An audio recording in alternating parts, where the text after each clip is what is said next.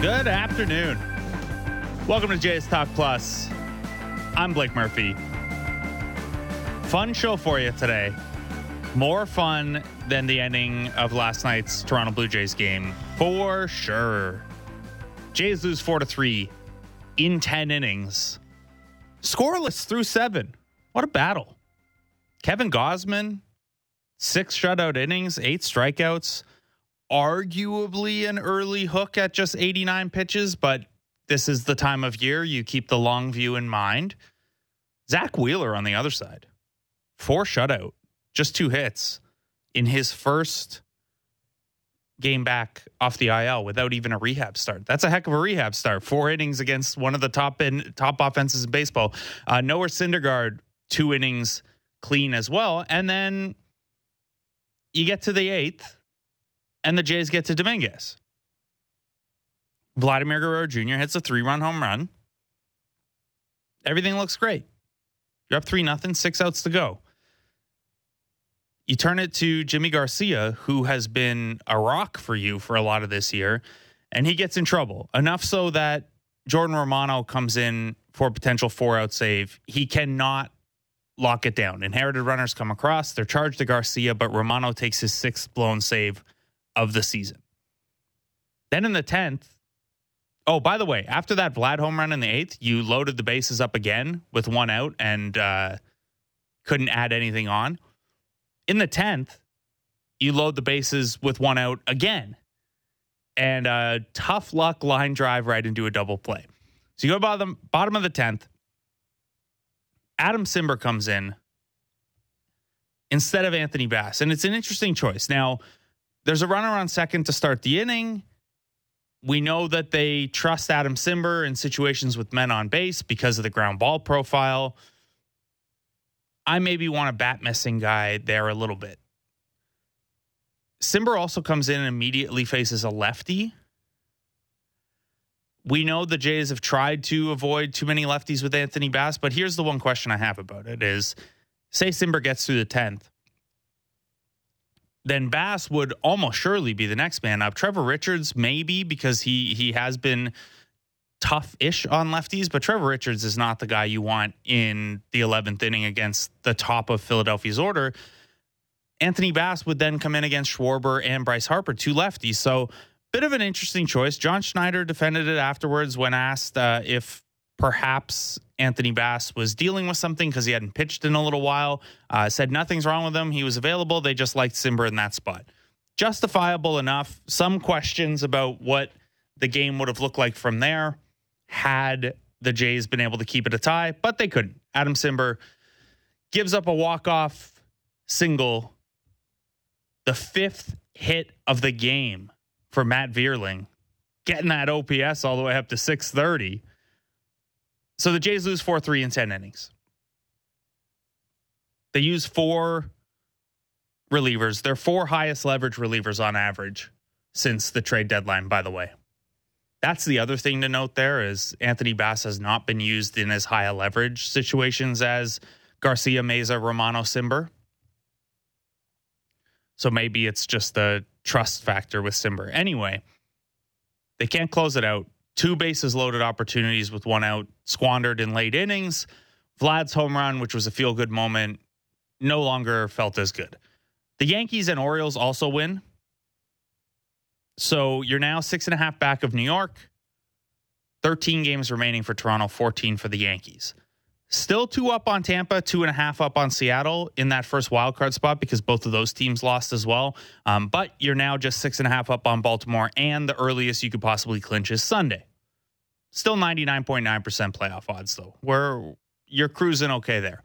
We're going to talk to a number of guests throughout the show. We got Robert Orr, Baseball Prospectus, on later, Mike Petriello of MLB.com, Caitlin McGrath of The Athletic. But first, the guest. Rare that we get him on. It's Dan Shulman of Sportsnet. Dan, how are you? I'm good, Blake. How you doing? I'm doing well. Was especially happy that the Canadian women's national basketball team came through after the Jays blew that one, picked the spirits back up with a late night victory. Did you get to catch any of Canada-Serbia? It's funny you asked that because honestly, you and I did not rehearse this. But when I got back to my hotel room last night and kind of got on Twitter and I saw an update, I can't remember if it was from you or Grange or who I'm not sure. And I said, oh, yeah, they're playing, and found it on ESPN Plus, was in the U.S. at the time, and watched the fourth quarter. And they hung on for a 7-point win. And I remember them, I think it was the first game they played in the Olympics was to Serbia, if I'm not mistaken. I did those games, and they lost that game. And so this is a huge win. I think they're with Australia and France, among others, on their side of the draw. So it looks to me, I looked at it a few days ago, like they got the tougher side of things. But I guess if you can just be in the top four in your pool, that means you might have an easier crossover quarterfinal game. So, that's the good news. But it's nice to see some of the younger players getting more runs, specifically Kayla Alexander, who's really, really good. And I didn't get why she didn't play more the last couple of years at times, and I don't know, all the ins and outs of the situation. But they look good last night to have Kia Nurse back and so on. So hopefully they'll have a good showing. Yeah, seeing Kia back healthy is a lot of fun. Natalie Achanwa, who was, played last time out, but was basically playing on one knee. You mentioned Kayla Alexander taking on a bigger role. You also have Letitia Amaher, who's still in college and playing a big role. And you're right, it is a tougher group. I think, you could probably pencil Mali in to not make it through. We would have penciled Australia in to make it through, and they got stomped by France yesterday. So all bets are off as far as Japan, France, Canada, Serbia, Australia go. So good start there. Reminder that all of these games are on Sportsnet. You're going to want to PVR them, though, because last night's 11 p.m. game is the friendliest schedule we get for the group stage here. You're looking at 4 a.m. later tonight for Canada's next game as they take on France. Dan, even though you're not on this series, I imagine that's a morning PVR game for you? Yes, that will be the case. So, it's one funny thing, just to jump back on the basketball schedule, like last Men's World Cup, China, last Olympics, Japan, this Women's World Cup, Australia, next year's Men's World Cup, I think is Indonesia, Philippines, Japan, if I'm not mistaken. Like, who did we tick off in the Western Hemisphere here? Like, could we get a game not at 4 a.m? So it would be nice to have some easier times to watch. But yes, I'll be PVRing some basketball, and since I'm off this weekend, I'll be watching a lot of baseball live. That's for sure. I want to keep up on the Jays, obviously, till I get back and see them in person on Monday. Well, make sure you get your Apple TV Plus ready for Friday. A lot of drama going around right now about Aaron Judge's 62nd home run, Albert Pujols' 700th home run, both potentially being on Apple TV Plus on Friday. Without getting into the politics of, those station decisions and things like that, when you think of something like Michael Kay potentially not calling Aaron Judge's 62nd home run, the record-setting home run for the Yankees, you have played the national broadcaster side. You've played the team broadcaster side. What does a moment like that mean to someone who calls every game of a team? And would you, in that situation, be fighting or nudging like, hey, I got to be the voice of this thing? I don't think I'd be fighting or nudging. I'm not a fighter or a nudger, but if it's on Apple uses their broadcasters, right? So I don't know. I haven't talked to Michael Kay about it. I'm sure he will be tremendously disappointed if he does not get to call 61 or 62. I don't know if they're the Sunday night baseball game on ESPN or the Saturday on Fox. I haven't looked at that for the Yankees. But, yeah, when you're an announcer for a team and you do 130, 140, 150 of their games, you want to be there for the big moment. If you're the radio play-by-play announcer, you always are, right? That's 100% a lock. On television, not always the case. And there are more of them. There are more exclusives now than there used to be. So, I feel for somebody like Michael Kay. I'm sure he's as invested in the Yankees as I am in the Blue Jays, and I'm sure he would love to call it. But it's funny, every time a Blue Jay game is on Apple, there are always tweets about it from Blue Jays fans, which I get, and they direct them to, it could be me, it could be Hazel, it could be Jamie, it could be Siddle, like it could be any of us, as if we have anything to do with it. And there's always this, not always this, there is sometimes this misconception that it's a Blue Jay thing or a Rogers thing, and as you well know, whether it's Aaron Judge and the Yankees or Vladimir Guerrero Jr. and the Blue Jays, this is an MLB thing. Like, it's a deal they made with all with Apple, and it covers all 30 teams. And, if you're Yes or Sportsnet, there's nothing we can do about it. So it's one of those it is what it is things. But it is interesting. Like, secretly, privately, will Michael Kay be rooting for Aaron Judge not to hit the homer on Friday, Saturday, or Sunday to save it for Monday, that sort of thing? I would get it if he did. A little bit. You want to be there for those moments when you're the announcer for the team. Well, let's put the question on your shoulders then. Are you going to be rooting for Aaron Judge not to, so that you can call it on the Toronto side Monday, Tuesday, Wednesday? It's funny. I was thinking about it on the plane home this morning. It's really a unique situation. So first of all, obviously, he plays for the opposing team. Secondly, he is on the verge of tying and then setting an American League record. I don't know how you feel. I'm a major league record kind of guy more than a league specific record kind of guy, especially as the lines have really blurred over the last couple of decades. Number 3, and this is the big one, and everybody feels differently about this. If you said to a bunch of different baseball fans, who do you think is the true deserving single season home run record holder, some people would say Barry Bonds, some people would say Roger Maris, some people would say Babe Ruth, and some people will say, once he gets to 62, Aaron Judge. And they'll all make passionate arguments about their cases. So it's a tricky one because some people don't think this is a big deal at all. And some people will look at 62. I believe some people will look at 62 and say he's the true single-season home run champion because the only 3 guys to hit more did it under dubious circumstances. So I've been thinking about it a little bit. I kind of haven't worked my way through it. Oh, and then the last thing is, of course, they play for a rival and the team that people love to hate and the first-place team in the division and, all that stuff. So there's a lot going on in this one, but I want to give it the attention it deserves. Whether you think of him as the true record holder or not, he's having a sensational season. Like, these kinds of years don't come along very often. We all know how great Vladdy's year was last year. This year is another step or two up from that. It's just a phenomenal season that he's having. And I want to give it the attention it deserves. It'll also depend, is it 8-1 for the Blue Jays when he hits it? Is it a 10th inning tie-breaking home run?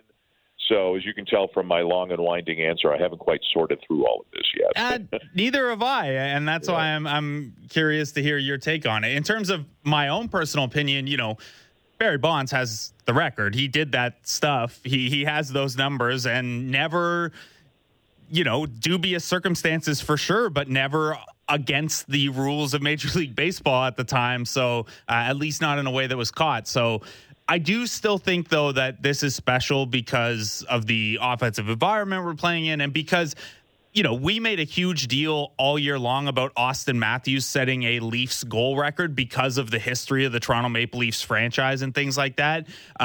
I think it's just, it's really special, too, for Judge to just set the Yankees record, let alone the American League record. And so it's a big one for me, even if you don't get into what is the actual Major League record. Dan, I want to pivot back to last night's game quickly before we look ahead.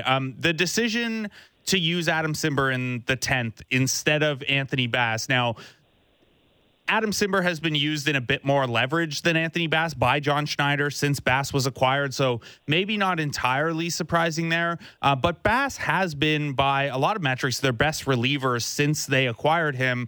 What did you make of that decision, especially given that Bass hasn't pitched in a little bit now? Yeah, so we talked about it on the air a couple of times. Definitely more when Cimber came into the game. It makes me feel like something's going on with Bass. Now, I know John Schneider was asked about the game, and he said, no, he's fine. We just preferred the matchup. They don't always tell us everything, and they have that right to not always tell us everything. So I don't know if there's something going on with him or not. Again, I wasn't in the room after the game and wasn't there for the Q&A with John Schneider. But to me, it feels like one of two things. Either there's a little something going on with Anthony Bass, or I know they like Cimber. We know they like Cimber against lefties. As counterintuitive as it appears visually, given that he's a side-arming righty, he's got very good numbers against lefties. Anthony Bass has extraordinary numbers against righties, not nearly as good against lefties. And Philadelphia had 4 or 5 lefties in the lineup last night, and maybe they just didn't want him in there against a lefty. That's the only other thing I can think of. Either there's something going on with him, or they didn't want him in there against lefties. It didn't work. Cimber has had a great year. Two things about Cimber. To me, he's a tough guy for the 10th inning with the runner at second because he does not strike out as many guys as other people. He'll get soft contact. He's had a terrific year. He leads the major leagues in appearances. But to me, he's not an ideal choice for the runner at second kind of situation. And also, he hasn't looked as much like himself the last couple of weeks to me. And I wouldn't blame him if he's a little bit worn out. He always takes the ball. He always wants the ball. And I think they got to get him some rest before the playoffs. I think they got to, once they get to wherever they need to get and they feel content with their positioning or seating or whatever, I think he's one of the guys they got to shut down for 4 or 5 days because he's pitched a ton. In terms of Bass, at some point it's going to become obvious whether there's something going on with him or not. Meza, Garcia, Romano, and Cimber all pitched last night. If they have a high leverage spot, you got to figure Bass is going to be in there tonight if he's okay. And I do wonder if maybe you just kind of stumbled on something there as to why. And now I don't know why the team wouldn't just come out and say this. Anthony Bass hasn't pitched in 5 consecutive days now. You know who's right by, if we include his Miami time, who's right behind Adam Cimber in total games pitched this year? It's Anthony Bass. Cimber's tied for first. Anthony Bass is 5th. So maybe they're doing what you're kind of prescribing there for Adam Cimber. They're just, Anthony Bass's turn was up first. I don't know why they wouldn't just come out and say that if that was the case, but maybe an explanation there. Yeah, and maybe it's they don't want the Rays to know that they're a man down if they're a man down. But I think they've done this a couple of times before this year, again, without announcing it. There were a couple of times where this is going back to like May, I think, where Romano was, is there anything going on? And then Jimmy Garcia, I think there was a stretch or two where he didn't come in. These guys have been worked hard. They really, really have. The Blue Jays have played in like the 3rd or 4th most, 1-run and 2-run games in baseball. And, they've pushed their relievers hard this year. So, again, I don't have any inside knowledge about whether or not there was something going on, but it feels like maybe they were just giving them a little bit of a breather last night. That has to be the hope. Obviously carrying an extra 2 relievers right now because of the expanded roster and because they only have 4 starters on the roster. We're going to see Mitch White at some point this weekend, penciled in for Saturday, but we'll see how today goes. In terms of that last spot, Julian Merryweather went down yesterday.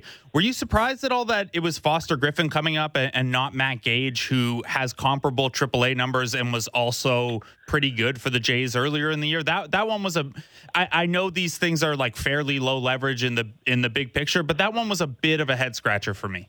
Yeah, me too, because I always thought Matt Gage would get back at some point, and I haven't dug deeper to say, is there anything going on there? Like, did he do something? Or, because he's not an overpowering guy. The stuff doesn't blow you away, but all he did when he was with the Blue Jays was come in, and he actually worked his way pretty quickly into, pretty high leverage situations. Some of it was out of necessity, and he did well. He didn't appear to be nervous. He got the outs he was asked to get. He got caught in a numbers crunch. Like Zach Pop did a couple of weeks ago, just, hey, you're optionable, somebody's got to go. And then he never came back. And it is a little bit strange for me because they, certainly could have used a second lefty at times. And Kikuchi having a roster spot has complicated things. But to your point, I was a little bit surprised.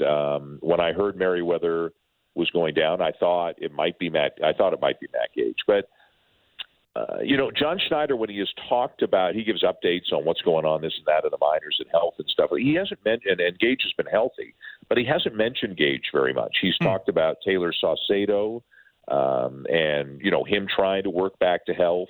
He gets asked about Nate Pearson a lot, so he answers about Nate Pearson, but usually it's in direct response to a question. But I was a little bit surprised it's Foster Griffin, and who knows how many appearances he gets? Who knows if he's a consideration for a playoff roster? Like you said, we're talking about the fringes of the roster right now. They've got 28 guys on the roster at the moment. Obviously, that does not include Lourdes Gurriel Jr. That does not include Mitch White.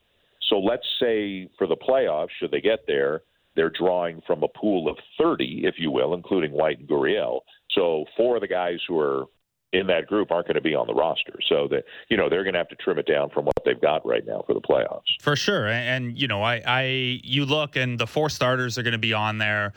6 relievers, if they're healthy, are locks. They might even consider Trevor Richards a lock.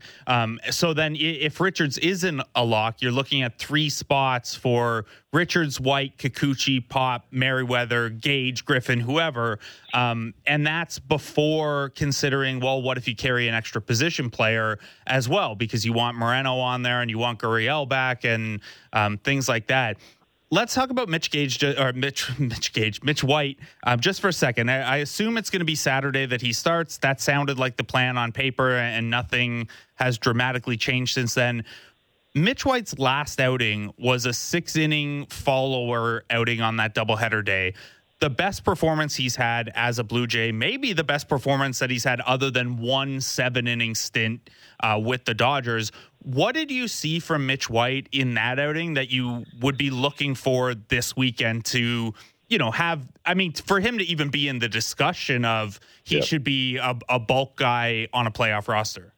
So let's back up for a second. I think I'm not sure if White is Saturday, that means Manoah is tomorrow. Yes. And if Manoah is tomorrow, that means they want Manoah in the Yankees series Wednesday. 2 days ago, they were 4.5 back with 15 to go. Now they're 6.5 back with 13 to go. I don't know if the math makes sense anymore. Right. If you pitch Manoah tomorrow, you can pitch him Wednesday against the Yankees. And then his next turn would be in the Baltimore series. You don't want to pitch him in the Baltimore series unless you've got an excruciatingly important reason to pitch him in the Baltimore series. So, then you're looking at like 8 days off before game 1. So I'm not, and again, I'm not in Tampa, but in about an hour and a half, the media in St. Petersburg, I guess, will meet with John Schneider, and one of the questions will be, who's pitching tomorrow? And whether he answers it before the game or after the game, I don't know. But it wouldn't shock me if White is tomorrow, or White/bullpen is tomorrow, and Manoah is Saturday. Now, and then what you're doing is you're saying Manoah's not pitching in the Yankee series. Right. And what you're kind of saying is we're focusing on the wild card. Now, they've got 3 games with the Yankees. I get that. Like, what if they sweep the Rays and the Yankees stumble this weekend and all that? But these are, I think, fascinating decisions to make, because if you pitch Manoah Saturday, you get him an extra day. Then his next one, they don't play Thursday, so his next one would be Friday against Boston.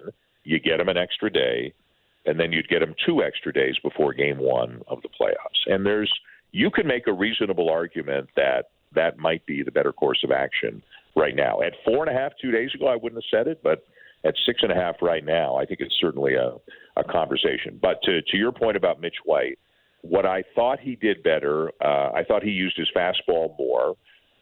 He's not getting as much chase on his slider, especially his 2-strike slider, as I think he needs to get and wants to get and maybe is accustomed to getting. And I think he, became a little bit predictable. He'd get to 2 strikes. He might get ahead with a fastball.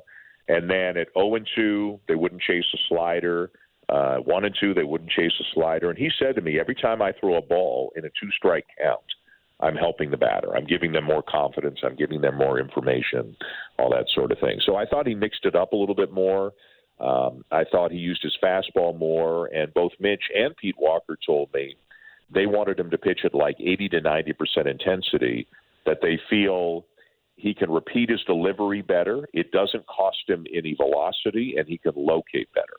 Now, I've never pitched at any sort of intensity, so I don't know how you do that. Like, how do you pitch at 80 to 90% intensity with 100% of the velocity? But he definitely had a good outing. And he, in my mind, he is a consideration for the playoff roster. Certainly he would be for the second round. And even in the first round, like if you start Manoah, let's just say you go Manoah Gausman, if something were to happen, if you don't have Mitch White, like if a guy gets hit on the knee by a comebacker in the second inning, if you don't have Mitch White on the roster, then you've got to go, for argument's sake, to Stripling. And then you don't have Stripling available if you've chosen Barrios for game 3. You get where I'm going. Like White, White's a guy who can give you 4 or 5 innings. And that might be important to make sure that Phelps and Simber and Meza and all those guys don't have to pitch in a game if the starter gets knocked out early in game 1 or 2. So, but it's interesting. Do they go 13 and 13? Do they go 14 position players and 12 pitchers? You know, what's more important, a pinch runner, defensive guy, an extra arm, a long man? I'd love to be a fly on the wall in the room for those conversations. I love that kind of stuff. Me too. They're so much fun. And it's, you know, it's to use the old Draymondism from basketball, if there are 82 game players and there are 16 game players. Well, there's 162 game value to a guy versus what is your utility in a 3-game series, and what is the likelihood, you're going to need a second lefty in the bullpen specifically for that reason versus someone who can give you some bulk. It's they're fascinating choices. Yep. I thought that was a great point you made about juggling the Manoah rotation if you kind of implicitly concede the division. I think that lines you up in a cool way for the ALDS as well. If Manoah starts the game 1 with a little better rest, and maybe I hadn't considered this, but if you have him on 1 day's extra rest and then 2 days extra rest, maybe you're okay in that ALDS, say, starting him on short rest because he's had a little extra rest leading into it. Like you said, fascinating things to consider.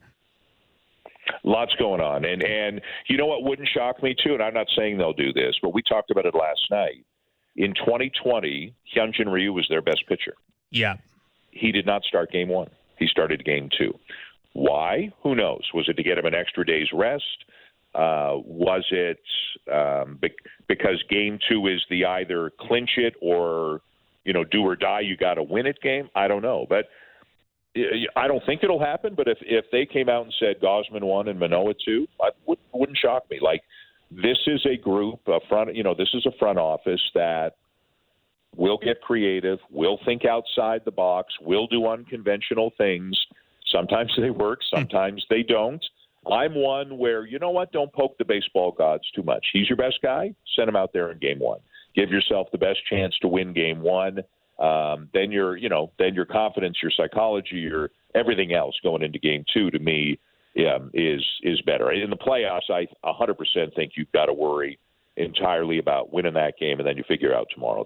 So, but they've got a lot of things to consider. They've got Zimmer and Bradley and Merrifield, and you mentioned Gabriel Moreno, like around the fringes of the roster. It's going to be very interesting. I've got some guesses that I think I know what they'll do, but they've got to get there yet, right? And the best thing they can do for themselves, if they win 3 out of 4 at the Trop this week, they're 4 up on the Rays with 9 to go, and they have the tiebreaker. So if they want to play home games in the first round of the playoffs, they can go a long way towards that by how they play this weekend down in Florida. Yeah, that's the biggest thing I'm focusing on as well is, can you get that level of separation for home fields? Because like 2 weeks ago, the biggest debate I was having on the show and mostly kicking around in my own head was, well, if you have to choose in that Baltimore series, would you prefer home field or to line up your rotation optimally for the wild card series? If you can do both by putting a dent in Tampa here, you're way ahead of the game.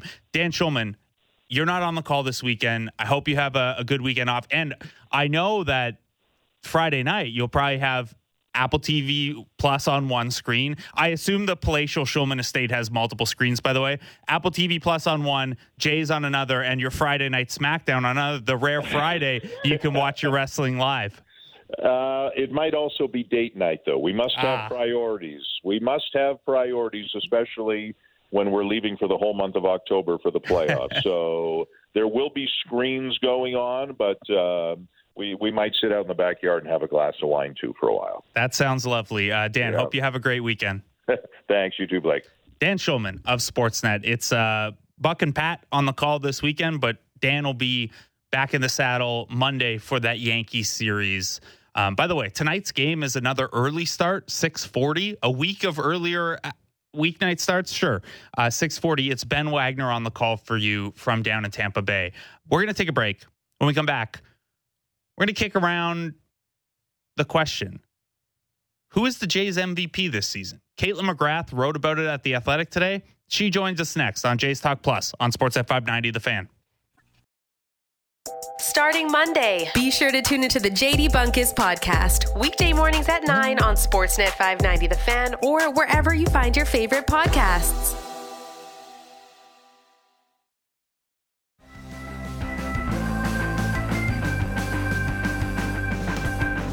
Welcome back to Jays Talk Plus. I'm Blake Murphy. That is Grand Theft Autumn. Happy autumn. It's the start of fall. The start of fall means things like getting ready for the Major League Baseball playoffs and reflecting on things like who's been the Jays' most valuable player this year. Caitlin McGrath of The Athletic wrote about exactly that today. Who is the Jays' MVP this season? Up at The Athletic now. Caitlin joins us. Caitlin, how are you? I'm good. How are you? I'm doing well. I'm glad to hear you're doing well. What's going on? How are you doing? How have you been? Yeah, no, it's been a rough week, I guess, for me. But I'm feeling a lot better. I've recovered from my illness. I would love to be in Tampa right now, but I'm not. I'm still at home, but I will be back around the team on Monday. I joked that I will show up to the Rogers Center at like 9 a.m., even though the game's at 7, because I've just been so bored at home. So I'm ready to go. Awesome. Well, I'm glad to hear you're feeling better. You are obviously most valuable person on the Jays beat, and you know who needs the humidity in Tampa, really. But we've been missing your coverage, so glad you're feeling better. Today, you got back into action, put up a piece. Who is the Jays MVP this season? Up at The Athletic. Spoil it for us. Who is the Jays MVP this season? Before we get into debating some of it, hit me with it. Well, I guess I didn't definitively say who I thought it was. I said who I would vote for, which was Alek Manoah. But I kind of laid out, I guess, the case for a couple maybe leading candidates. Alek Manoah leading the way in that regard, in my opinion, but also Ross Stripling and Kevin Gausman, I think. Also, a few honorable mentions. You can go down the lineup a little bit, but, you know, Vlad, Bo, I think, get a mention. Matt Chapman, I think, is kind of overlooked. And obviously Alejandro Kirk. Oh, and Jordan Romano. I forgot about him up there, where I think he probably would get some votes. But, you know, ultimately it came down to Alek Manoah. But I could be persuaded, and I could, you know, debate each one's case, because I think all of them on the list have a case for it. That's a handful of good options. It's almost like this team is 19 games above 500 and in the top wildcard spot right now or something. So let's get into some of those options. I looked at the leaderboard. If we were to just go pure wins above replacement, Fangraphs would have it Gausman, Bichette, Chapman, Kirk, Manoah. Baseball Reference would have it Manoah, Kirk, Vlad, Chapman, Springer. Obviously, Gausman and Manoah are the big, like, well, do you credit a pitcher for what the actual results were or what they, quote unquote, should have been? When it comes to something like a team MVP or the Cy Young or something like that, where do you fall on that? Where Manoah, you know, has the better ERA, has given you more innings with fewer runs allowed, but Gausman has, you know, I don't know if justice is the word, but in terms of strikeouts, walks, home runs, the things a pitcher can most control, he has been elite in those regards, and maybe some of the misfortune isn't his fault. How do you weigh those two things if you were considering something like this? Yeah, I think honestly, like me personally, I almost have a hard time deciding between Gausman and Manoah, because of the things that Gausman does so well. Those are things that you feel good about relying on, especially in the postseason. He strikes a lot of guys out. He doesn't issue walks, and he doesn't allow a lot of home runs. In fact, I think he's allowed 14 home runs this season in total, and like half of those came in the last three or four starts that he had prior to yesterday. So they all came in like bunches. There was a couple games where he allowed 2, which was like very uncommon for him. So it was a bit of an anomaly, I think. In general, he doesn't allow home runs at all, really, this year. So I kind of initially was almost leaning towards him, because I think he's kind of just had one of those weird, unlucky years where we're not appreciating like how good he's been. But then, like, you have to give credit to Manoah just really doesn't even have like bad starts. I mean, the thing with Kevin Gausman, there's been a few where he's, you know, really just not been effective, and he's come out early in the games. Sometimes not his fault, just balls are dropping, but whatever. But Manoah, I just feel like he's got that presence about him lately, especially where you feel so good relying on him to the point where, like, I do think it's a toss-up who will get maybe like game one of a postseason series, or maybe whatever the most crucial game is you want to win. I think it's a toss-up who gets it between those two. But yeah, I lead Manoah just because of, the innings load, the sort of like swagger, the intangibles that he has as well. But I do think they're very close in terms of like just skills as pitchers and talents as pitchers. For sure. And I don't think, if someone wanted Manoah Gausman or Gausman Manoah 1-2, I wouldn't argue with either one. You can make a good case, but I tend to side with you in this kind of backward looking reflection where Manoah giving you 183 and 2/3 innings so far, which, by the way, is 8th in all of baseball, and I think 2nd in the American League behind only Framber Valdez. It's pretty remarkable in this day and age. And if we're talking about the V and MVP valuable for a team that's struggled for so much of the season to have that reliable starting pitching that could go deep, that's had a bullpen that at times has been overworked, Manoah doing that has been huge. And you mentioned that he doesn't have bad starts. I pulled his game logs and I used Baseball Reference's game score, which it weights every start from 0 to 100, where 50 is average. Alek Manoah only had 4 starts this year that were below average, and none of those were below like 40th percentile starts. So he basically had no bad starts. He just had a couple of, that was a little below average starts. So I think, to your point, that's a really big nod in his favor. And then I liked the case you laid out for Ross Stripling, where would this team be without Ross Stripling stepping in for Kikuchi and Ryu the way that he did? And then I was thinking about it, and I was like, okay, but if Manoah was out, then you'd have Stripling in that spot anyway, and then you'd be even more of a disaster at the back end. But Stripling certainly deserving of credit. How do you feel about just the position player side? Because we mentioned a couple names there. Your Chapman, Vlad, Kirk, Springer, Bo now in the conversation because he carried the offense for such a long stretch. I guess having that many options we can throw out there kind of just speaks to the depth of this group on the position player side. Yeah, and, I would hear an argument for just giving it to a position player in general because they do play every day, where a starter, for example, is only making a start every 5th day. So while like a guy like Manoah has carried a huge innings limit innings load, I should say, he's not playing every day. Whereas like a guy like Bo and Vlad, for example, like they've basically played every day. I think Vlad missed 1 game and I think Bo's missed 2 or 3. And they're, Bo, for example, starting at a demanding position. Matt Chapman plays a ton as well, pretty demanding position as well.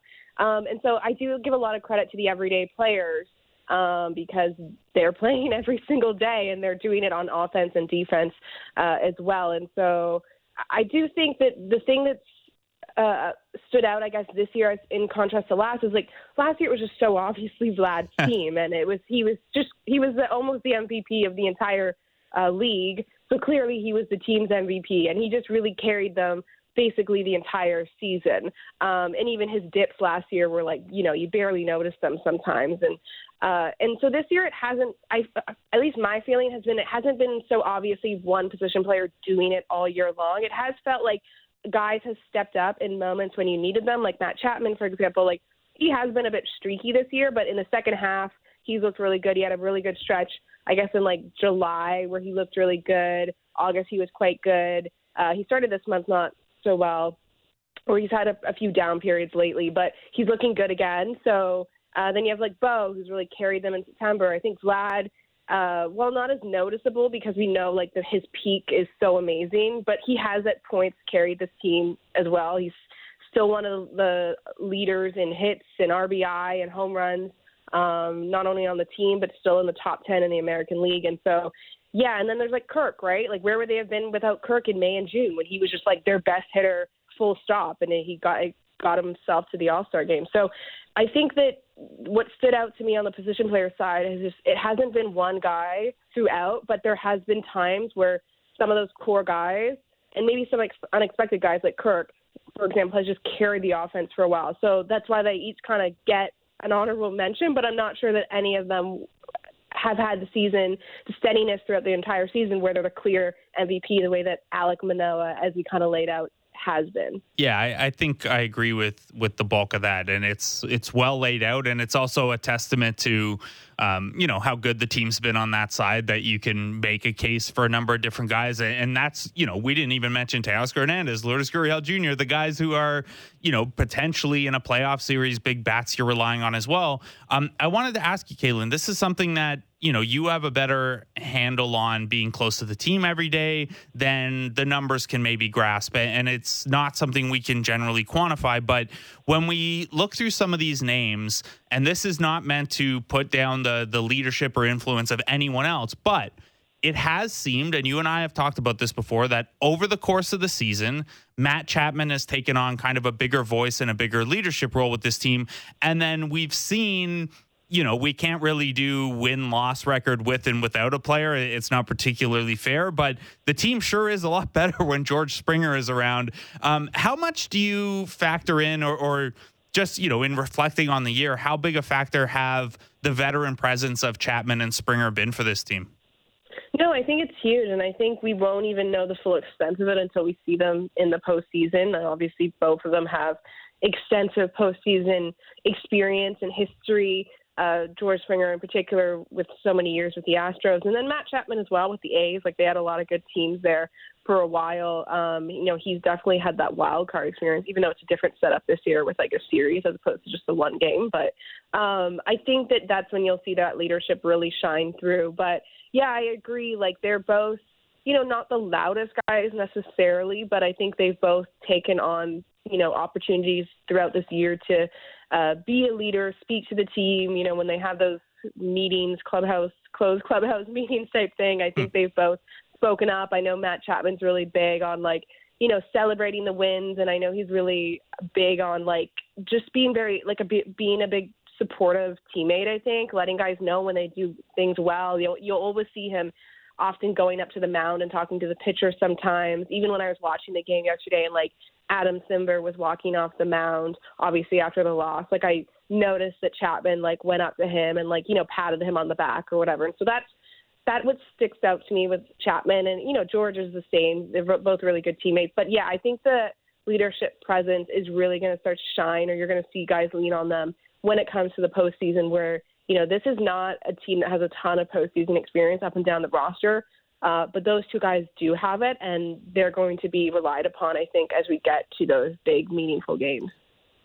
Caitlin, I want to ask you about another name you mentioned early, and maybe it's not the right day to talk about him in the MVP conversation, given that he's had a couple of iffier outings the last few times out, giving up 3 over an inning on Sunday, and then last night with the blown save, even though it was an inherited runner. Jordan Romano has been very, very good all year. 2.29 ERA, 34 saves in 40 save opportunities. Does this 2-game blip here concern you at all, coming off of 100 games in a row without an earned run at all? And I guess more specifically, up until last night, he had gone 5 consecutive outings, and I think 9 of the last 10, where he threw his slider more than 50% of the time. What do you make of him relying on the slider so heavily, and is that at all related to the little bit of a blip here? Yeah, I mean, yesterday was weird, and I was watching it on TV, and I did notice the broadcast was talking about maybe the ball guys not gripping the ball as well. You probably kind of noticed that on Simber. I know he's prone to hit some guys, but it's just he seemed particularly wild with his pitches, and Romano as well seemed pretty wild with both the fastball and the slider a little bit. But yeah, I mean, you look at how Jordan's done this season, and you have to just kind of accept that no reliever, even the best of them, are going to be perfect all the time. Is it unfortunate that they've happened in 2 kind of somewhat meaningful games, and that, you're trying to close out a team for a sweep? Yeah, that's bad timing, but you look at the number of times that Jordan Romano has been able to get out of those messes, and more often than not, he is able to get out of them. So the slider usage is interesting. Obviously, it's been a really good pitch for him this season. He's improved upon it. It's been working for him, and he almost is a 50-50 fastball slider guy. He obviously had a plan up there against Schwarber. I think Chris Black, tweeted something afterwards about how Schwarber's hitting the slider really well lately, and it's like maybe that wasn't the best plan. But, I mean, you also have to kind of just, like, give the pitcher credit because it's like he kind of knows himself well and he knows what he's been doing. It's obviously been working for him. But, yeah, maybe it is now time to readjust a little bit. Maybe he felt earlier on he was using the fastball too much, and so he's going to the slider because he's feeling good with it. And then now maybe it is that point where you're always playing that cat and mouse game where you're readjusting to how hitters are adjusting to you. So maybe it is about, throwing the fastball more or like getting ahead of guys with the fastball and then trying to get them swinging at a slider out of the zone or something like that. And so I have faith that, the Blue Jays, Jordan Romano, Matt Bushman, Pete Walker, the brain trust of the Blue Jays will be able to come up with a solution. But yeah, I mean, overall his season's been great. He's going to go down as, it's going to go down as one of the best closer seasons in Blue Jays history, honestly.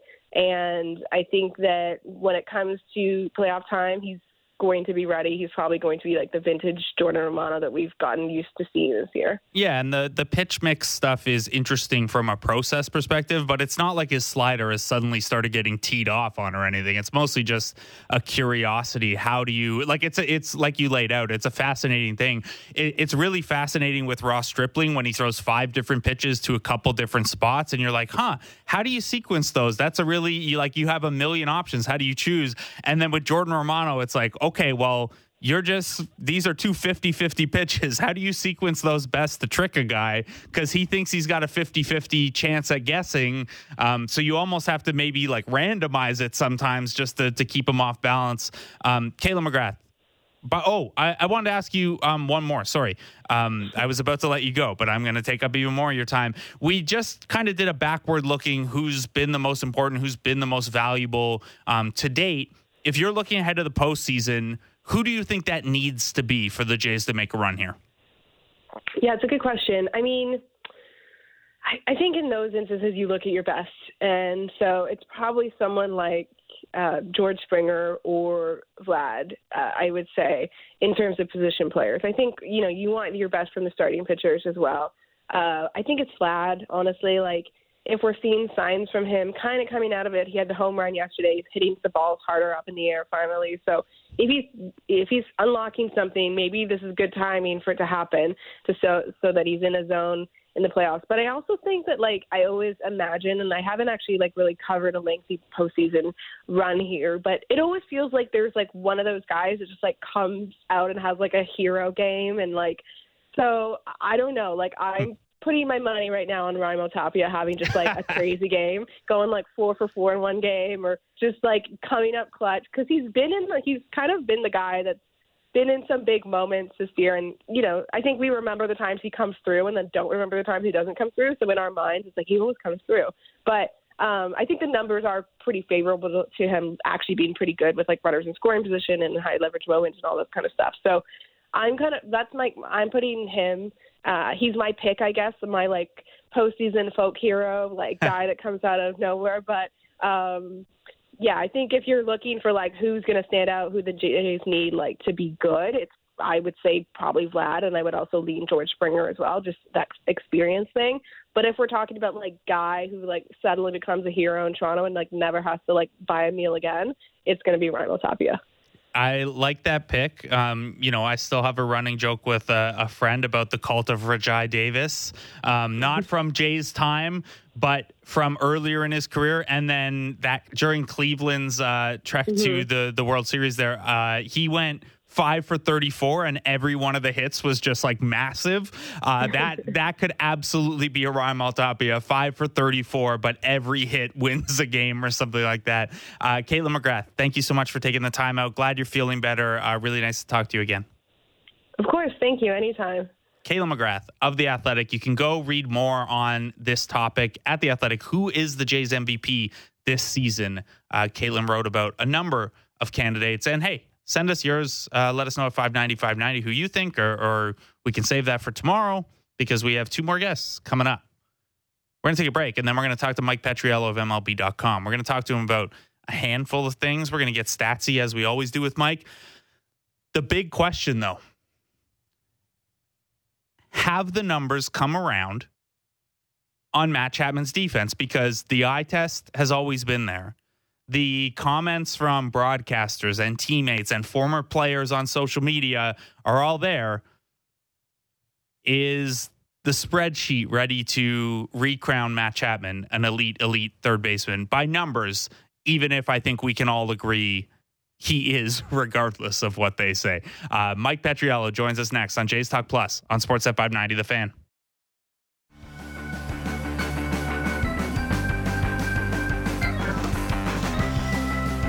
Welcome back to Jays Talk Plus. I'm Blake Murphy. A little bit of news as we continue to look ahead to the playoffs. The Jays have changed when the postseason tickets are going on sale to the general public. It's now Wednesday at 10 a.m. next week instead of Tuesday.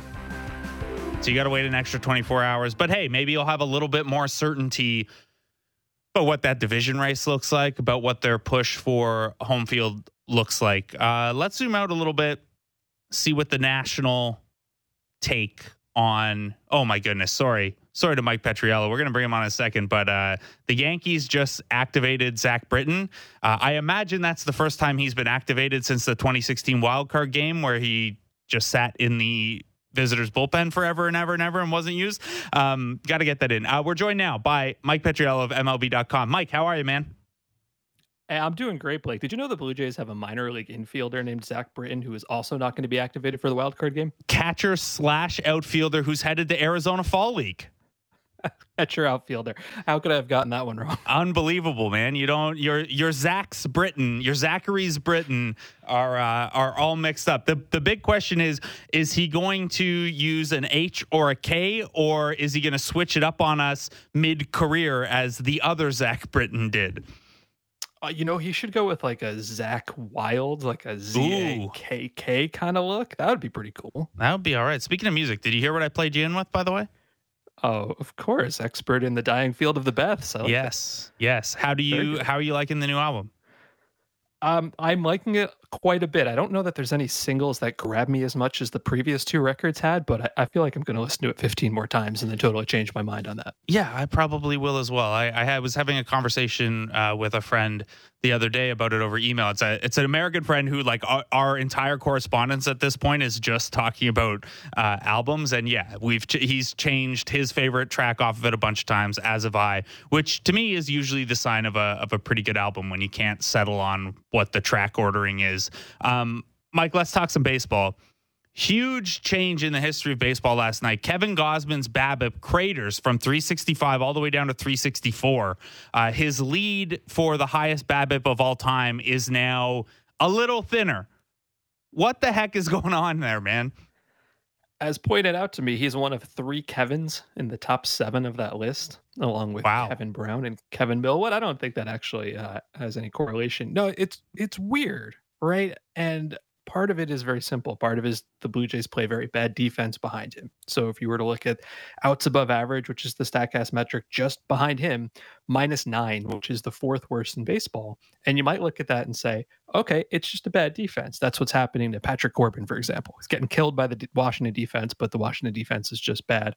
But that's not actually true for the Blue Jays. Like, they're actually pretty decent behind everybody else. So it's like highly specific to him. And I think it was pretty well declared earlier in the season that he was the one who's like, you guys got to stop shifting behind me so much. Like, this is absolutely killing me. And they've stopped. And I'm sure that's part of it. I'm sure some of it's just bad luck. Some of it's the contact he's giving up. But it's weird, And I was watching the Phillies game last night, and it looked a lot better. I can tell you that. So when they catch the ball behind him, this is like an ace quality pitcher you got here. It sure is. And, the shifting thing is interesting. And we were tweeting about it last night, you and I and Chris Black.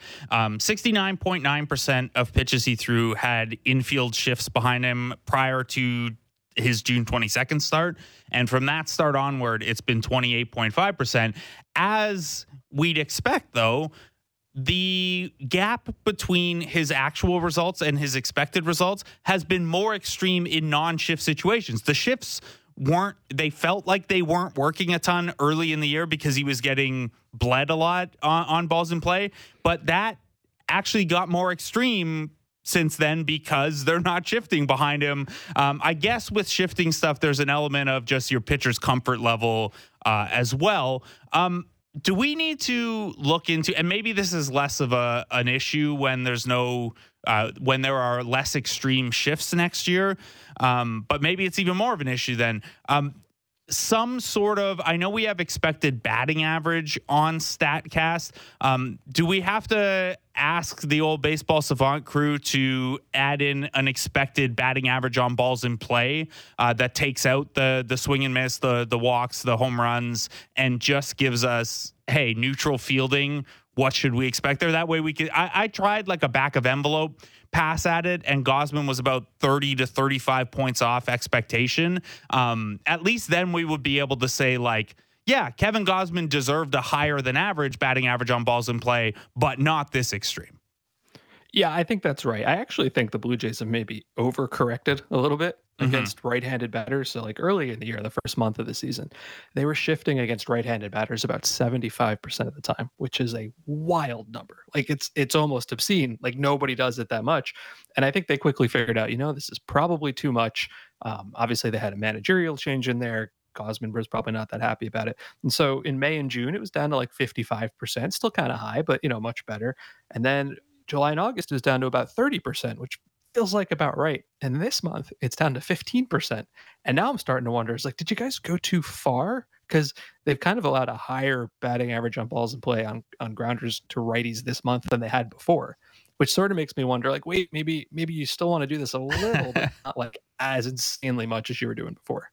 So when we look at the Jays shifting, and Chris Black and Joe Siddall and I had a conversation about this on Tuesday, using the Adley Rutschman bases loaded hit against the shift as kind of a talking point for it, of how you might need to adjust that strategy for specific situations. Can hitters beat the shift more when, their attention is completely dialed in and it's a big spot? I don't know. We'd have to look at that a little bit more. But when we look at the effect that shifting has in general and the effect that it has on pitchers. I know that you tweeted out, Saris's piece from The Athletic today on, trying to quantify who this stuff is going to affect the most and the least. Mostly focused on the hitter side of things, though. What do you make of a team like the Blue Jays that has shifted a ton this year and gotten a lot of defensive value out of shifts this year as we head into a season where shifts will have to be a little less aggressive? I mean, the shift ban, I even hate to say that because it's not really a shift. I'm wording it carefully. Yeah. Well, it's an aesthetic change, right? Like, really, there's just two things you can't do. You can't have a 4-man outfield, which I know the Blue Jays have actually done a decent amount of, but I don't think most fans would sweat the loss of that.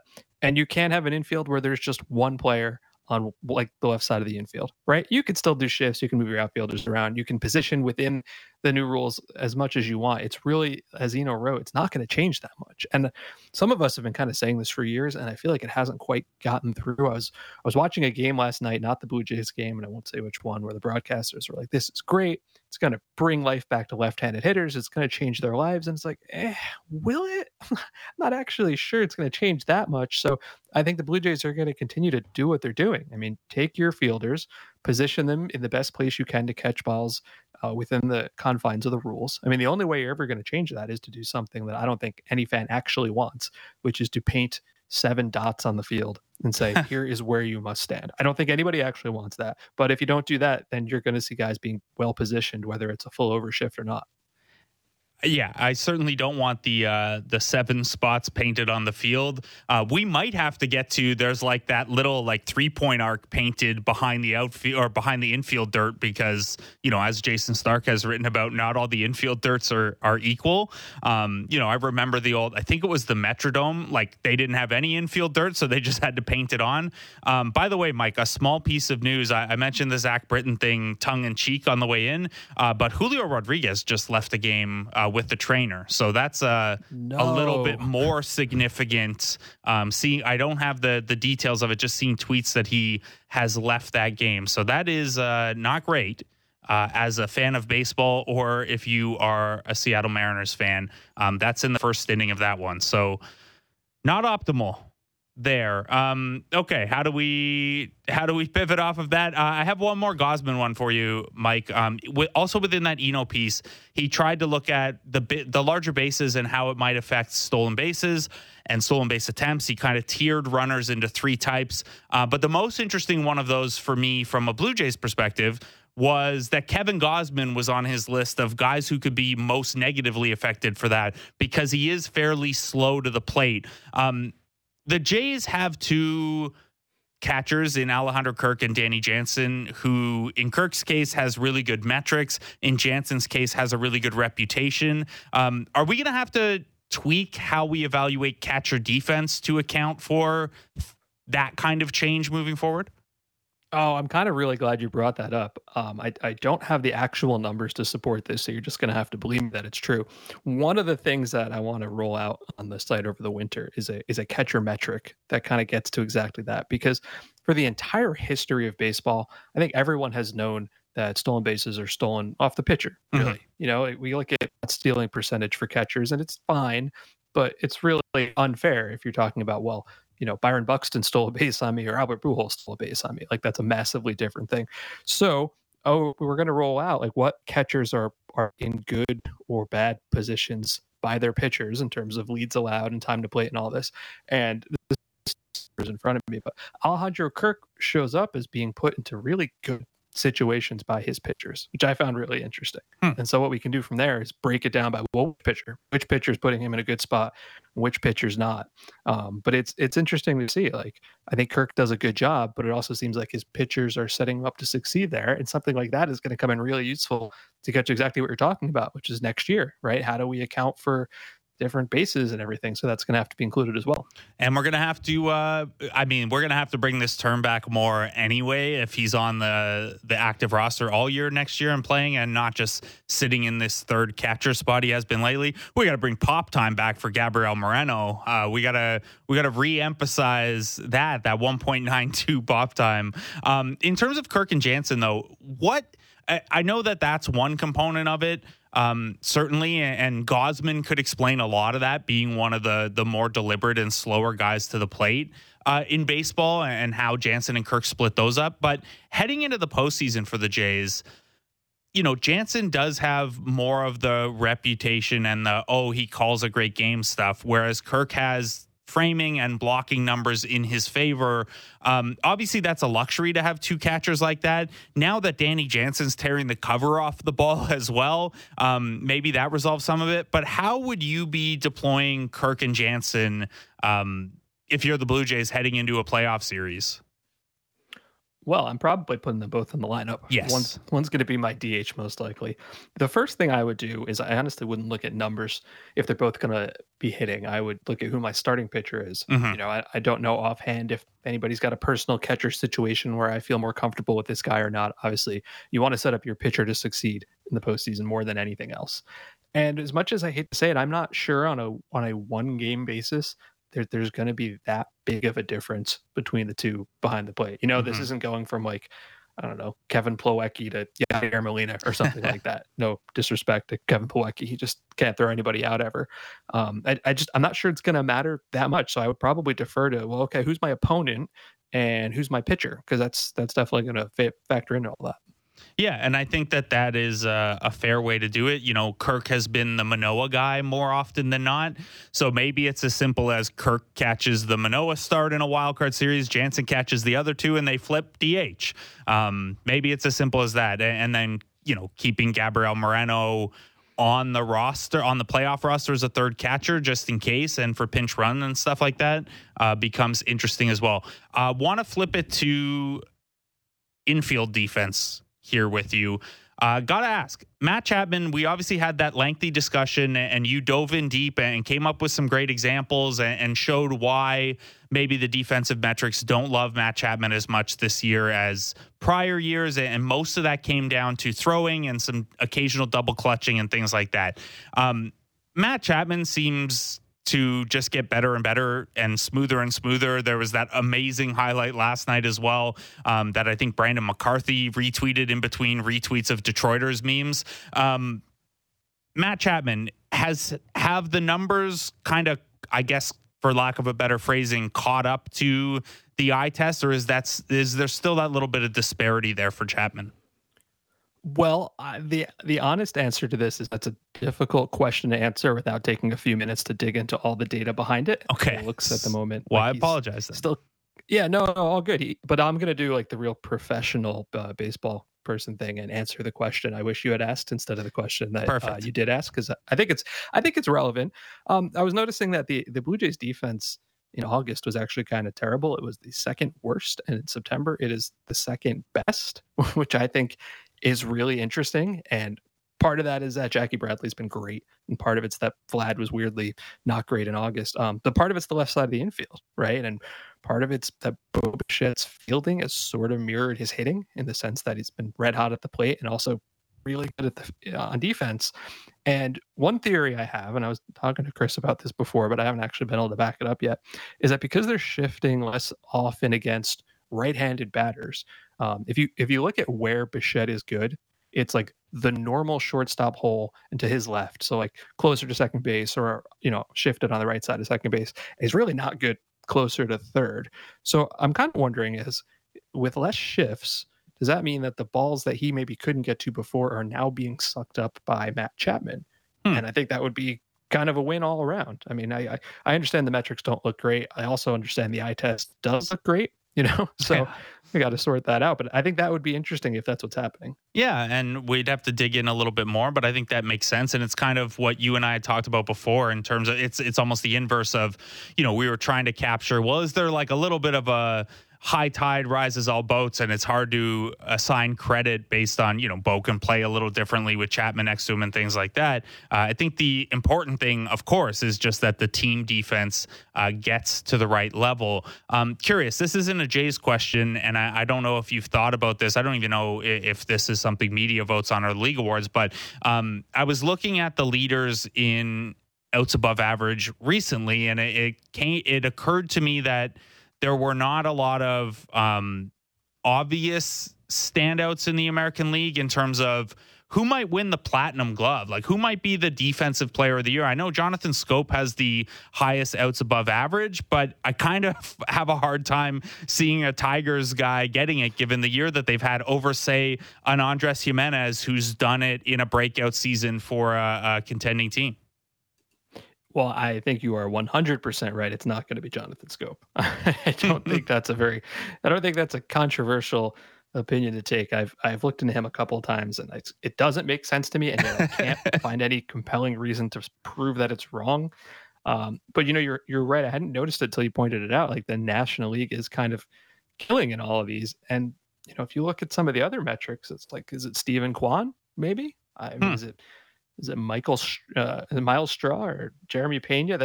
It's interesting because there's not like a compelling answer in the way that there pretty clearly might be in the National League. I hate to burst everyone's bubble, I don't think it's going to be a Blue Jay though. No, I think it'll be Andres Jimenez. Like I know he got the All-Star nod and everything, but I kind of, in years like this, and this is more of a basketball thinking than baseball thinking, I guess, but where a guy's had a really nice breakout year and you want to award him for something, but there's no like most improved player in baseball. It's like, oh, well, he's hit really well, but he's also a good defender, so we'll throw him the Platinum Glove. But I don't know if people think that way in baseball as well. We'll have to see. Mike, on the offensive side, the Jays rank near the top in just about every category that we can measure offense in, and just about any split. They're at least top 10 in just about all of them, and sometimes even higher. The one that stands out to me a lot, and I'm curious as to your opinion on how much it matters in the postseason, if it matters more or matters less. The production the Jays have got from the 7, 8, 9 spots in their order is way higher than any other team.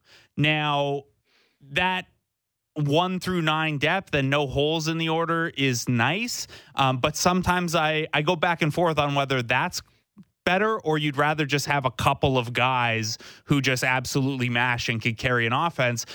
When you get into the playoffs and teams are a little more careful with who they pitch to, who they pitch with, and the samples are so small, which way do you lean on that? A 1 to 9 or a more top heavy group having a little bit of an edge? I think I lead well, I'm going to split the difference here. A 1-9 as long as one or two of those guys are really good, which the Blue Jays have. Yeah. Right? I know Vlad hasn't had the season people want him to have, but he's still having a very good year. Springer and Bichette can be those guys. Obviously, Chapman's having a really good year. So I wouldn't look at it as an evenly distributed 1-9. You still got some stars up there. But the way I think about it is like this, and people, I think, forget about this every single year. Offense goes down in October every single year. Right. And it's never hard to understand why. It's colder, for one thing. But, the 20 worst pitching staffs, for the most part, go home. And the best pitching staffs only use their best pitchers more. So it's no surprise that offense gets harder. And when that happens, like if you kind of lower the floor for everybody, I think about a team like Cleveland, right? Where not a great offense overall, but I kind of like their top 5 or 6 guys. And then the bottom third there is just a wreck. It's like really bad right now. And when you make things harder on them, that is going to be almost unplayable. They're going to be giving away essentially 3 of the 9 innings with their 7, 8, 9. And they don't have, Jose Ramirez is an MVP candidate, but they don't necessarily have the big bats to overcome that. And if you're the Blue Jays, well, first of all, you're not giving that away. Like the bottom 3 aren't the top 3, but they're pretty good. Like they're still going to be capable offensive players, even with the better pitching. And then obviously you still have Vlad Guerrero Jr., who, won the MVP last year. So would I rather be the Jays or a team like Cleveland? The Jays. Good. That's the right answer when you're on Toronto radio as well. Let's heal it up and go with a non-Toronto thing to close it out here, Mike. Why is Aaron Judge getting so many hittable pitches right now? I was looking at this morning, and it's not just that he's getting more pitches in the zone, because I get it. I'm not advocating for intentional walks. There's a level of cowardice here that you don't want to be getting to. But it's not just in the zone pitches. He has, as of this morning, in September, the 5th most middle fastballs. Come on. And it's one thing to, pitch around him, but you're throwing him like pipe shot fastballs. What are we doing here? And I get it if you're, I don't know, Will Crow or Eric Stout, one of these Pittsburgh guys. It's like you want to make a name for yourself. You want to tell your kids you challenged Aaron Judge. You're trying to get him out. You didn't want to walk him. I get it. Even in games that don't quote unquote matter, these are still extremely high level athletes who are competitive. You're not going to give away a plate appearance. But also don't throw middle pipe shot fastballs. That's the part I can't wrap my head around. Yeah, that's a tough one. And that's, I would honestly understand it if it were Albert Pujols we were seeing this with. He is a very beloved figure. And most of the young guys coming up now grew up watching him, and he's going to play the Pirates 6 times to end the season. If some of those guys are trying to groove him 700 so they could be a part of that highlight and a part of that moment, absolutely understand it. Aaron Judge against the divisional rival, a little less so. Mike Petriello, thanks so much for taking the time out, man. Hope you enjoy the games this weekend. Hope you enjoy number 61, but not number 62, because selfishly, I want it here in Toronto next week. I want it Sunday night because I'm going to be there for the game on Sunday night. So I want all the home runs on Sunday night in New York, selfishly for me. Unbelievable. Mike Petriello, thanks so much, man. Thanks, Blake. That was Mike Petriello of MLB.com. We're going to take a break. When we come back, we'll take a look at tonight's starting pitching matchup. I was going to... I'm going to save that pun. I don't know if it's going to work as well verbally as it does in text, but there's some good JT Chargois puns kicking around in my head. JT Chargois will be the opener for Tampa Bay tonight. He'll be followed, we think, by Ryan Yarbrough. We'll take a look at that. We'll take a look at Jose Barrios. We'll take a look at the lineups. And we'll talk to Robert Orr of Baseball Prospectus, who went deep on Bo Bichette's turnaround for Baseball Prospectus this week. Robert Orr joins us next on Jays Talk Plus on Sportsnet 590 The Fan. Everything you need to know about the Blue Jays. Blair and Barker. Be sure to subscribe and download the show on Apple, Spotify, or wherever you get your podcasts.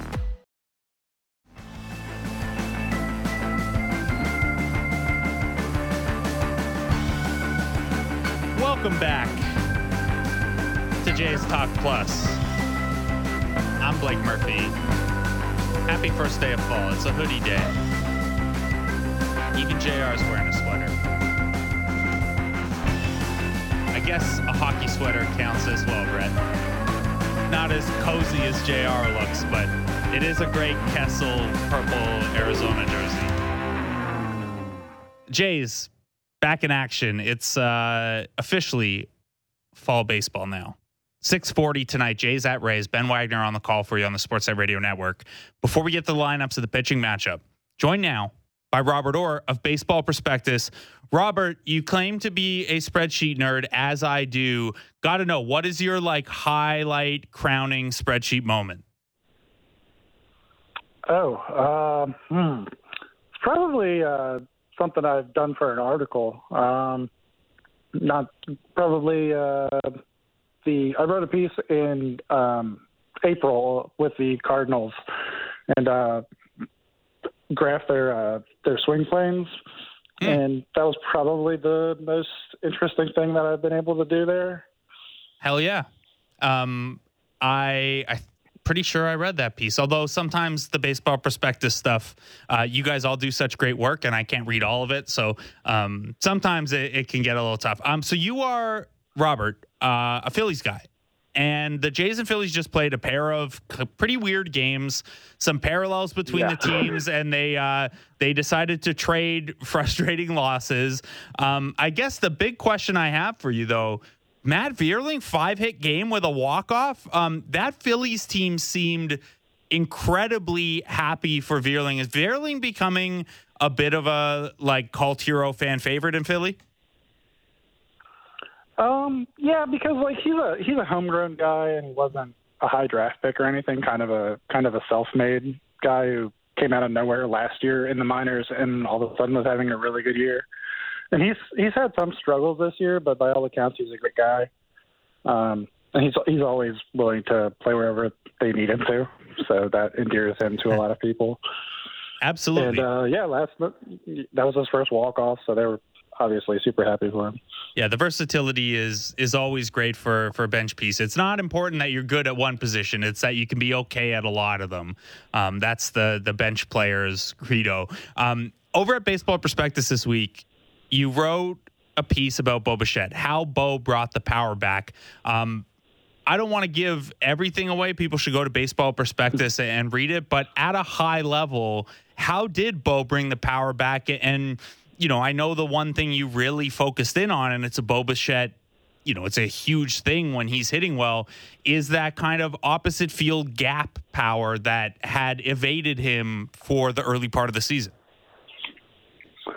Yeah, that's kind of what set him apart, right? He's always been able to get extra base hits going that way, hit home runs that way. And earlier this year, a lot of hitters were suffering because the ball was not flying very far. You may have heard about that. And that's the type of hitter that would be affected the most by that. So I think he suffered. He lost some hits that way. And I think he changed his approach a little bit. He's been a little bit more selective than he has for most of his career in the last couple months. And it's benefited him. And also the weather's kind of heated up again, so the ball's flying a little bit further, and both of those things combined, and that's how you get the month of September that he's having. You mentioned he's been a little bit more selective. Obviously, Bo Bichette, even when he's more selective, he's still a pretty aggressive hitter. That you mentioned in your article that his swing rate at stuff outside the zone has come down to league average from being well above it earlier. What does it say to you about Bo Bichette's skill level and specifically his swing mechanics that he can be a guy who swings at that much stuff outside of the zone and still be so effective using all fields? It's probably what makes the aggressive approach work is his willingness to go wherever the ball is pitched. And when you have a hit tool as good as Bo Bichette's, sometimes you see a ball that you probably shouldn't swing at, but you know that you can hit it, and I think that's what happens with him. He's able to make it work by hitting doubles into the gap and not always looking to pull the ball like a lot of hitters do. He's now up to 5th among shortstops in baseball in weighted runs created plus, which, kind of adjusts for some park factors and league factors and things like that. And he's remarkably close to his 2021 marks in a couple different statistical categories. 3rd among shortstops in isolated slugging right now. What do you when you sit down, say in the off season to write some of the blurbs for Baseball Prospectus 2023? How do you contextualize rather, a guy who was pretty pedestrian most of the year and then took off, or a guy who was really, really hot to start and then kind of became average from there? Because, he's going to come out really, really strong in a lot of shortstop rankings. Do you believe that, or is a guy who's a little more up and down tougher to put in, say, the top 5 offensive shortstops in baseball? It's a good question, because I'm not entirely sure how I weight that. I think it makes a more interesting story when a guy has like a midseason change as dramatic as he does, or as he's had. But if you're going to compare to other shortstops, for a couple months of the season, he might be the best hitting one, and then for a couple other months, he might be one of the worst ones that plays daily. But even when he was down, though, he was still around a league average-ish hitter. It was just disappointing because you've seen him be so good. I don't know how to weigh that up. More long-term then, Robert, when you look at a young-ish player like Bo Bichette figuring out how to get his way out of a valley like that, does that give you pretty good confidence in him that, this wasn't a case of pitchers found a hole, exposed it, and then that was it for this guy? He's been able to figure that out and work on it on the fly. Does that improve your kind of long-term confidence in Bo Bichette being a high-end guy? Oh, for sure. Because he's able to adjust to the adjustments that pitchers are making to him. Like, I think when he wasn't going so well earlier in the season, he was chasing outside the zone a lot more than he had even for the rest of his career, when he's already one of the most aggressive hitters in baseball. And I think that might have been like him pressing a little bit, pitchers noticing that and, taking him further and further outside the zone. But when he's able to lay off of those and they have to come back to him, that's a big adjustment. And that's how you see breakouts like he's having.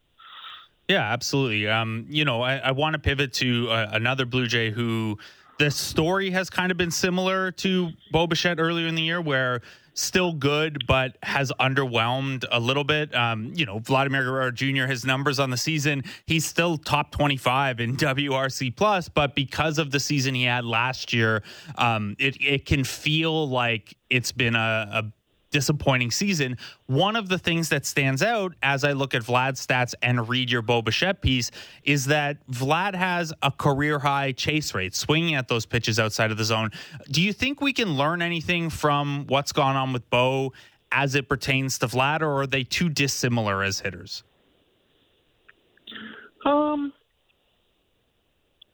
Yeah, you could probably. It's a good recipe for success for a lot of guys, right? Don't swing outside the zone, swing at pitchers' pitches. And I know in the past, Vlad's problem has been a tendency to put the ball on the ground a little bit too much and not take advantage of the prodigious power that he has.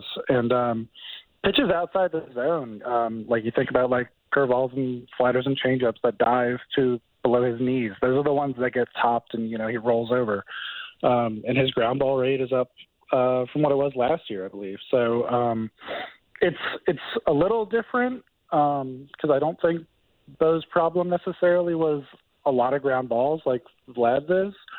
But it is the same in that if he can stop expanding the zone, he might get back to what he was last year. Which would be great. I would love for Vladimir Guerrero Jr. to get back to what he was last year. One more for you before we let you go here, Robert. I saw, so I have MLB Network on in the studio while I'm doing this, and they flashed a graphic of the batting average leaders this month. And Bo Bichette is second, and he's hitting over 400. And then there's Aaron Judge, who's hitting 472 over the last 20 games with 11 home runs. I know you wrote about this last week, big investigative piece. Aaron Judge, unbelievably good. I only mention that because he is headed for a record-breaking or a record-tying home run, and then potentially a record-breaking home run, at least in the American League and Yankees history. Just how special is the season Aaron Judge is having, and honestly, just the close to the season that Aaron Judge is having right now. Yeah, it's insane. It's the best offensive season anyone's had since Bonds, I think. And anytime you're, invoking Barry Bonds' name, I mean, that's just the guy. It's video game numbers is what he's putting up.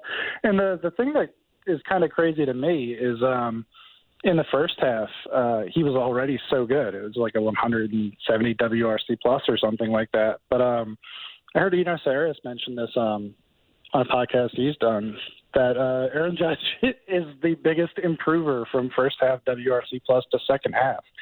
And that's after having like a 170 WRC plus in the first half. He's just insane. He's on such a roll right now. It's I haven't seen anything like it in a long time. Yeah. You have to pretty much go back to Barry Bonds for the last time we saw something like this. It's always pretty incredible when a guy's this good, and you can look at Bo Bichette's unbelievable last 6 weeks or so. It's like, yeah, he's been like the best hitter in baseball, except for Aaron Judge, who is like 2 standard deviations better than him over that stretch still. Yeah, it's nuts. Robert Orr of Baseball Prospectus, great piece recently on Aaron Judge, great piece on Bo Bichette this week. I really appreciate you taking the time out, man. Thanks for having me. Robert Orr of Baseball Prospectus. You can give him a follow on Twitter as well at Not the Bobby Orr, because I'm sure if he shortens that name and goes by Bobby ever, he gets a lot of those jokes. He probably expected it coming on a Canadian radio station, honestly. But go check out his great work at Baseball Prospectus. Let's take a look at tonight's line. First, by the way, actually, we have one text in the text line. There were a couple texts in the text line today. We're not going to have time for most of them. Maybe we'll get to more tomorrow. But someone who didn't sign theirs asked, when I was saying all the categories the Jays rank really highly in, are the Jays also number one in leaving runners on base and being the worst with bases loaded? Actually, the Jays are 6th in batting average with the bases loaded this year. Obviously, yesterday was very, very bad. 2 late game situations with the bases loaded and 1 out, and you didn't get a run in either of them. Those stand out, but 6th in batting average with the bases loaded, 12th in batting average with runners in scoring position. So they go from being very good to being average-ish. That's why it can feel pretty extreme. Also, those situations always feel extreme. I would bet that of the 30 teams, like 20 of them think their team is really bad in those situations. And then the other 10 are either delusional or checked out on the season already. So, those things can be frustrating when they happen. A night like last night, obviously very frustrating, but the Jays overall pretty good with runners in scoring position. They hit for power well also with runners, they're very good with the bases loaded.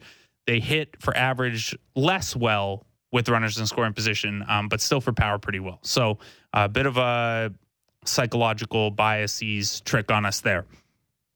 Let's take a look at tonight's lineups. The Jays are going with the top 7 you've more or less come to expect.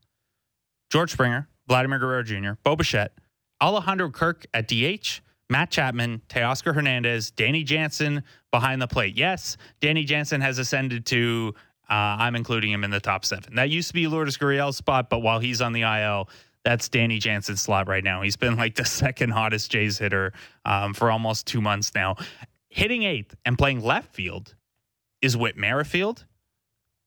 And then Kevin Biggio rounds it out at second base. So Biggio, the lone lefty in the lineup. Santiago Espinal left yesterday's game. We don't have an update on him just yet, but notable that Kevin Biggio gets the start here. Whit Merrifield starting in left field for just the 3rd time as a Blue Jay. He's got 4 starts in right, 9 in center, 7 in second base. So they continue to bounce him around a little bit. And he starts 2 games in a row, which hasn't been all that common for him. That's the lineup that'll be behind Jose Barrios. Barrios comes into this one with a 4.99 ERA. It's finally below 5. The underlying metrics, so they say that's about accurate. He has a 4.63 fielding independent pitching, a 5.20 expected ERA, which is the StatCast version that looks at quality of contact and swings and misses and walks and things like that. However, over the last 6 appearances, Berrios has a 2.95 ERA, and he's 3-0. The 3-0 thing is like a Berrios thing all year long, where the Jays win most of the time when he's starting, even if he's bad. 17 of 29 of his starts have been average or better based on Baseball Reference's game score. The issue is that there haven't been the great starts to balance out the bad starts. He hasn't had a lot of outlier good starts is the issue. But maybe he's in a little bit of a groove here. 3-0, 2.95 ERA over his last 6 appearances. On the season, still grades very high in terms of limiting walks and in terms of getting swings outside of the zone. But it's pretty rough in terms of quality of contact and all the expected metrics. Also, just not a lot of swing and miss there.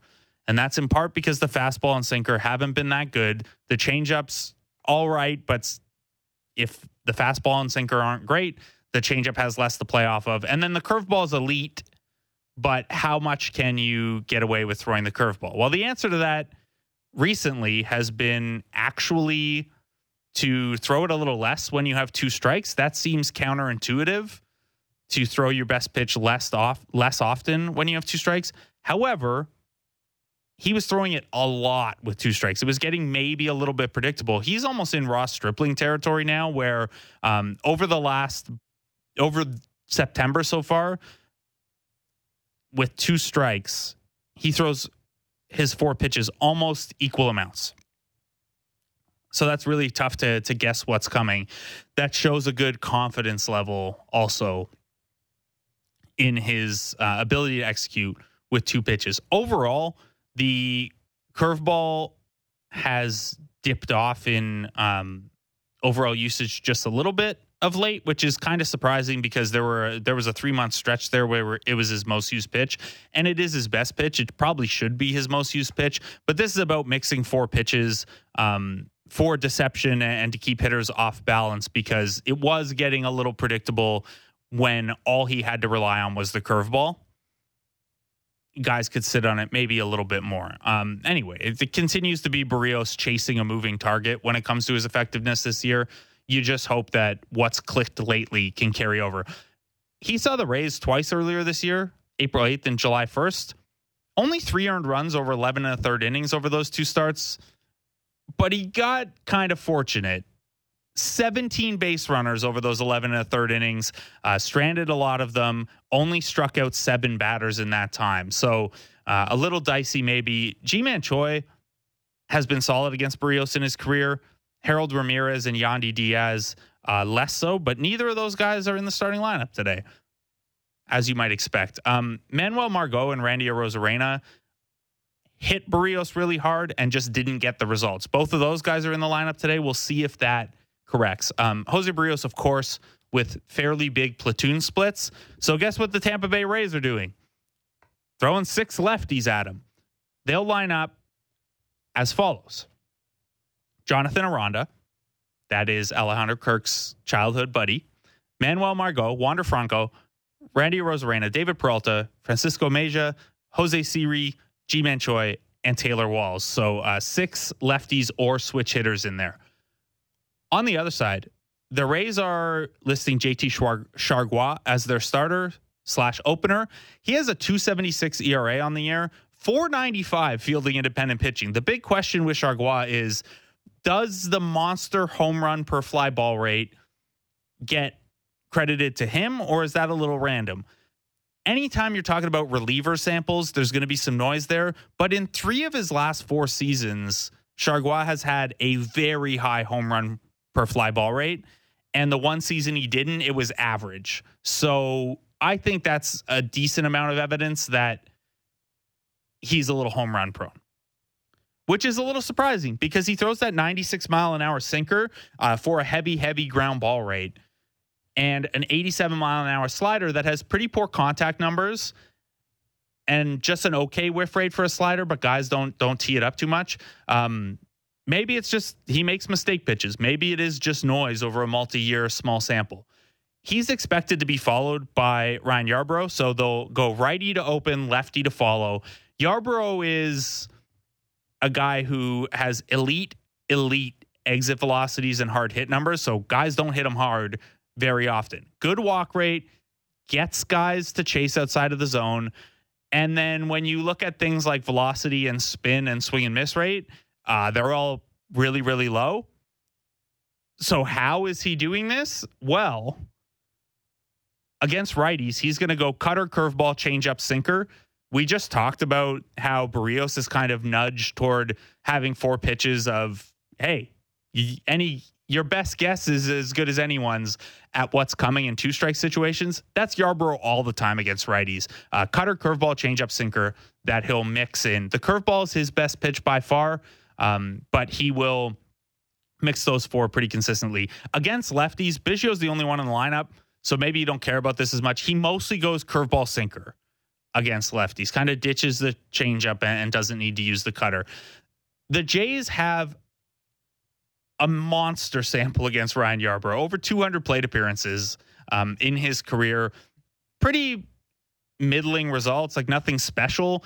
Teoscar Hernandez, though, 6 home runs off this guy.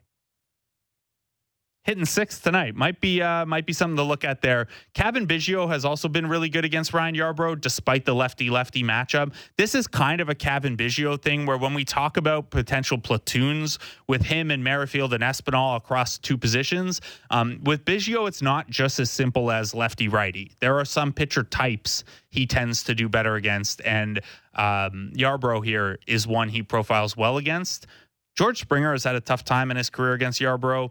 We'll see. Also an interesting thing if the Jays get going in the first inning or if JT Chargois is allowed to pitch a second inning. He hasn't gone past 2 innings this year, so that'd be it. But Teoscar Hernandez has 6 career home runs against Yarbrough, and he's 0 for 6 with 3 strikeouts against Chargois. So be interesting to see how that shakes out. This is the first of 4. The Jays have not confirmed their starters for the rest of the series just yet, but we are expecting Alek Manoah and Mitch White in some order Friday and Saturday. Dan Shulman laid out an interesting case earlier for bumping Manoah to Saturday if you are willing to implicitly concede the division, because he then lines up with a little bit more rest heading into the playoffs, doesn't pitch against the Yankees, starts game 1 of a wild card series on better rest. So Manoah and White in some order Friday, Saturday. We would assume Ross Stripling on Sunday based on the normal patterns.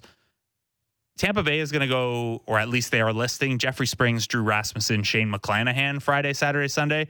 So yeah, you'll get another look at Shane McClanahan. Didn't go super well for the Blue Jays last time. We'll see how that one continues. Worth keeping an eye on, of course, what the Yankees are doing, both for the Aaron Judge element and to see if that series Monday to Wednesday is going to mean much for the Jays, or if it's just going to be, kind of settle in, play for home field in the wild card for sure, but more take a focus on what you look like in the wild card series. So keep an eye on New York, keep an eye on Baltimore, because that's the Jays' cushion to try to clinch a playoff spot. They're 6.5 up on Baltimore right now.